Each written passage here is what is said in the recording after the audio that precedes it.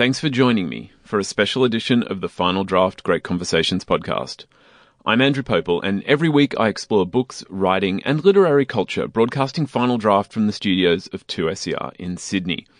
I also do a segment on 2SER Breakfast on Tuesdays called the Tuesday Book Club, and we're going to take one of my segments there where I speak with Tess Connery about a new book.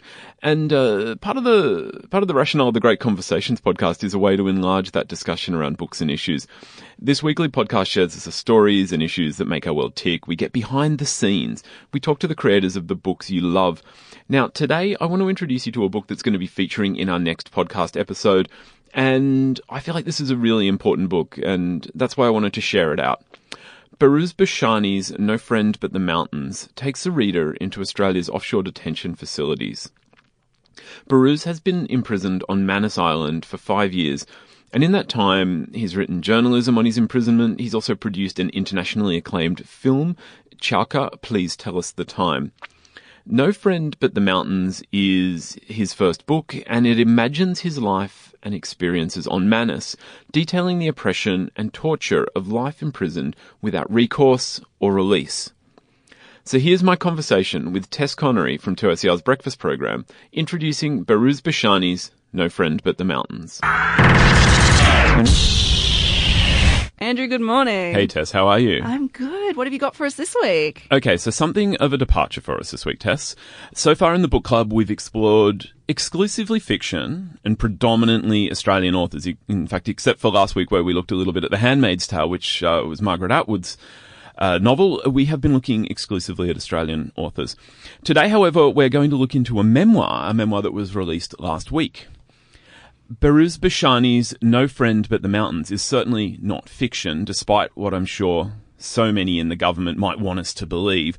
And while the author is a Kurdish poet and philosopher, this book is certain to take its place amongst Australian writing, and perhaps to our greater shame. The cover of No Friend But the Mountains is striking for the unrelenting gaze of Behrouz Booshani, his eyes perhaps searching, perhaps accusing. The subtitle, Writings from Manus Prison, tells you much of what you need to know about this book and its contents. Just a note here on our chat. Throughout the book, Behrouz refers to his location, where he is still at the moment as we speak, as Manus Prison. So I'm going to continue using that convention throughout our chat, and I think let people decide the veracity of it. I think there's merit to it. So the story is straightforward and perhaps too well known. Behrouz arrived by boat via Indonesia, having fled Iran.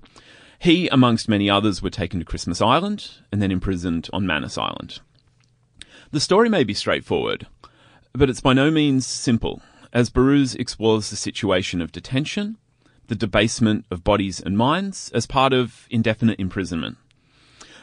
The book is not just a recount of the events of Behrouz's journey from journey to Manus Prison.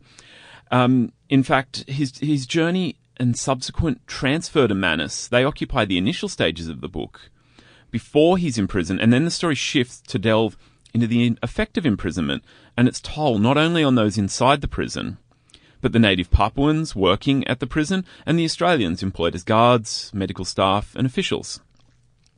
Now, an important concept in Behrouz's exploration and the story of Manus Prison is Kyriarchy and the Kyriarchal system. Behrouz uses the framework of the Kyriarchal system to explore the interplay of power within Manus Prison and how the asylum seekers themselves are actually made complicit in their own imprisonment. So just a kind of a quick catch up and a note on definitions.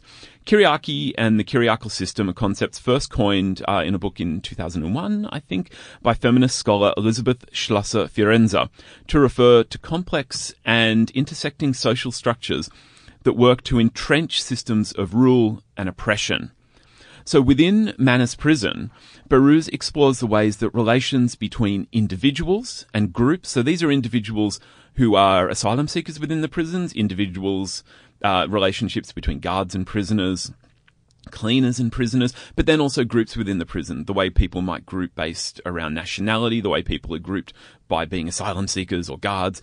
The way these individuals and groups, their groupings are enacted to entrench not only bodily imprisonment, their bodies are imprisoned, they can't leave. I think it's Fox Camp is where Behrouz is imprisoned, but also the wearing down of individual freedoms, the interplay of two souls, effectively, the way we relate as people.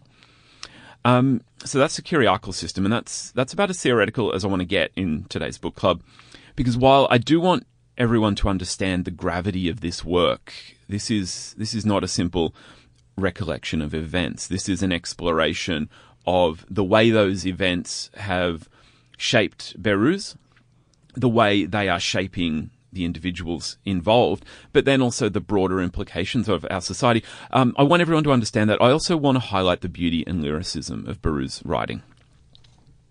So the text offers this really subtle interplay of poetry and prose. Behrouz is a poet. He's a beautiful writer. Many people may have discovered his writing through places like The Guardian. And it's used to evoke this ebbing of sadness, of joy, memory, and present reality. And this is really Behrouz invoking his imprisonment. I definitely should mention here the translator, Omid Tafidjian. And apologies to Omid if I hope I've pronounced his surname correctly. Omid has transformed Behrouz's original Kurdish text in such wonderful ways. So, Behrouz, if you've seen interviews, he speaks amazing English, but Kurdish is, he has written the text in. The text was also collated and pieced together. I'm not sure if you've heard this story. No. Tess, through messages, like WhatsApp messages, through conversations, Skype conversations, and smuggled out of Manus. The collection of this work is a story in itself, and to rival any of any sort of prison memoir. So the overall effect of No Friend But the Mountains is really hard to describe. Because at times I was truly uplifted reading Behrouz's beautiful evocation of place or memory. I was also horrified, though, and shamed by the situations that he describes, particularly because those situations are enacted at the hands of Australia. This is because of policies that were put in place.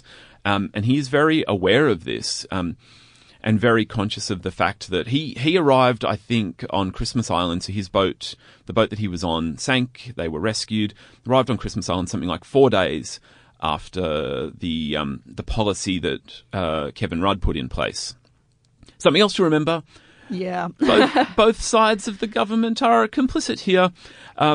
So I really wanted the book club, though. I wanted to focus on the literary merits of this work, and there is so much to it, from the philosophical underpinnings and investigation to the lyricism, the beauty of the prose, the way Behrouz is able to evoke a scene and situation. I haven't even mentioned, I'm going to quickly mention the way he draws on literary traditions in Farsi, which I don't even fully understand, but I'm coming to understand as I read the book.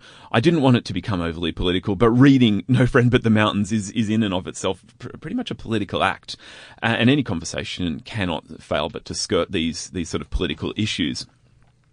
So I heard said, around the time of the Thai cave rescue, if we cast our minds back, it wasn't that long ago, that the world resonated so strongly with that story because we could see what was happening.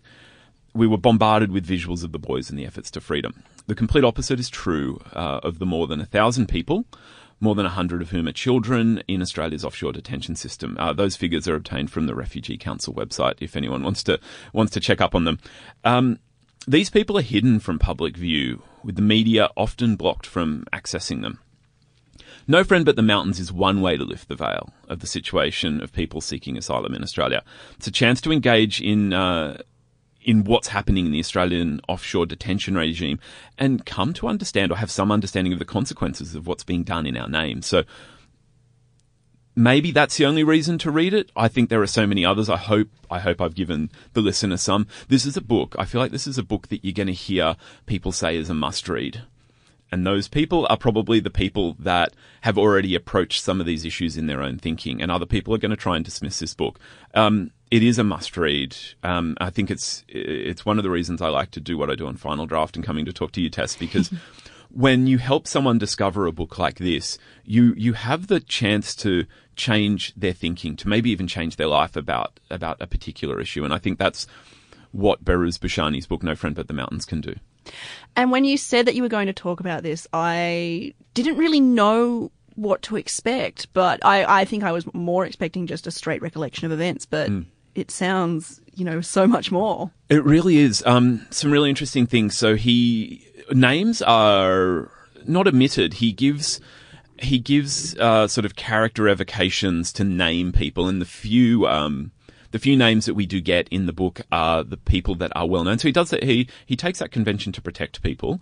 The few names that we know are men that have died on Manus. He does use their names because he feels it's important for us to understand. And this is all detailed in Omid's translator's notes. But he evokes the situation again, I come back to this word lyrically.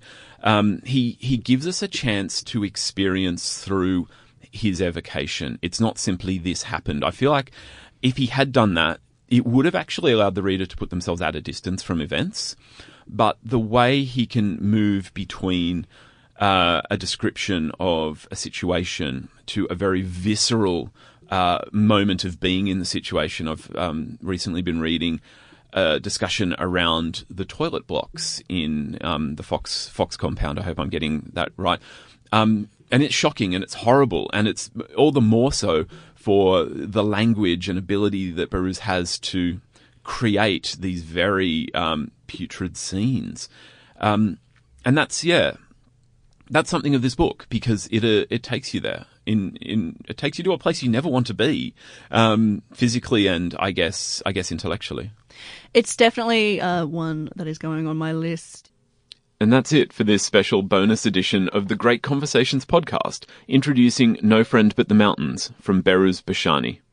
My full conversation with Behrouz is coming up on the next episode, so stick around for that, and definitely go out and get yourself a copy of Behrouz's book. It's out now from Pan Macmillan, and this is a really important story, and I think it deserves wide attention. Great Conversations is recorded on Gadigal land of the Eora Nation at 2SER's Broadway studios in Sydney, Australia. The show is produced and presented by Andrew Popel. Now, if you're enjoying Great Conversations from Final Draft, I would love if you could subscribe in iTunes or whatever your podcatcher is, discover more fantastic Australian writing, and it really helps to share it out there as well. If you're enjoying the show, you could also give us a rating to help other people discover more great Australian literature. And to keep up with the latest books, writing and literary culture, follow us on Twitter, follow us on Facebook, and follow us on Instagram. Just look for @FinalDraft2SER. My name is Andrew Popel, and I'm going to be back in just a couple of days with more Great Conversations from the next Final Draft podcast. See you then.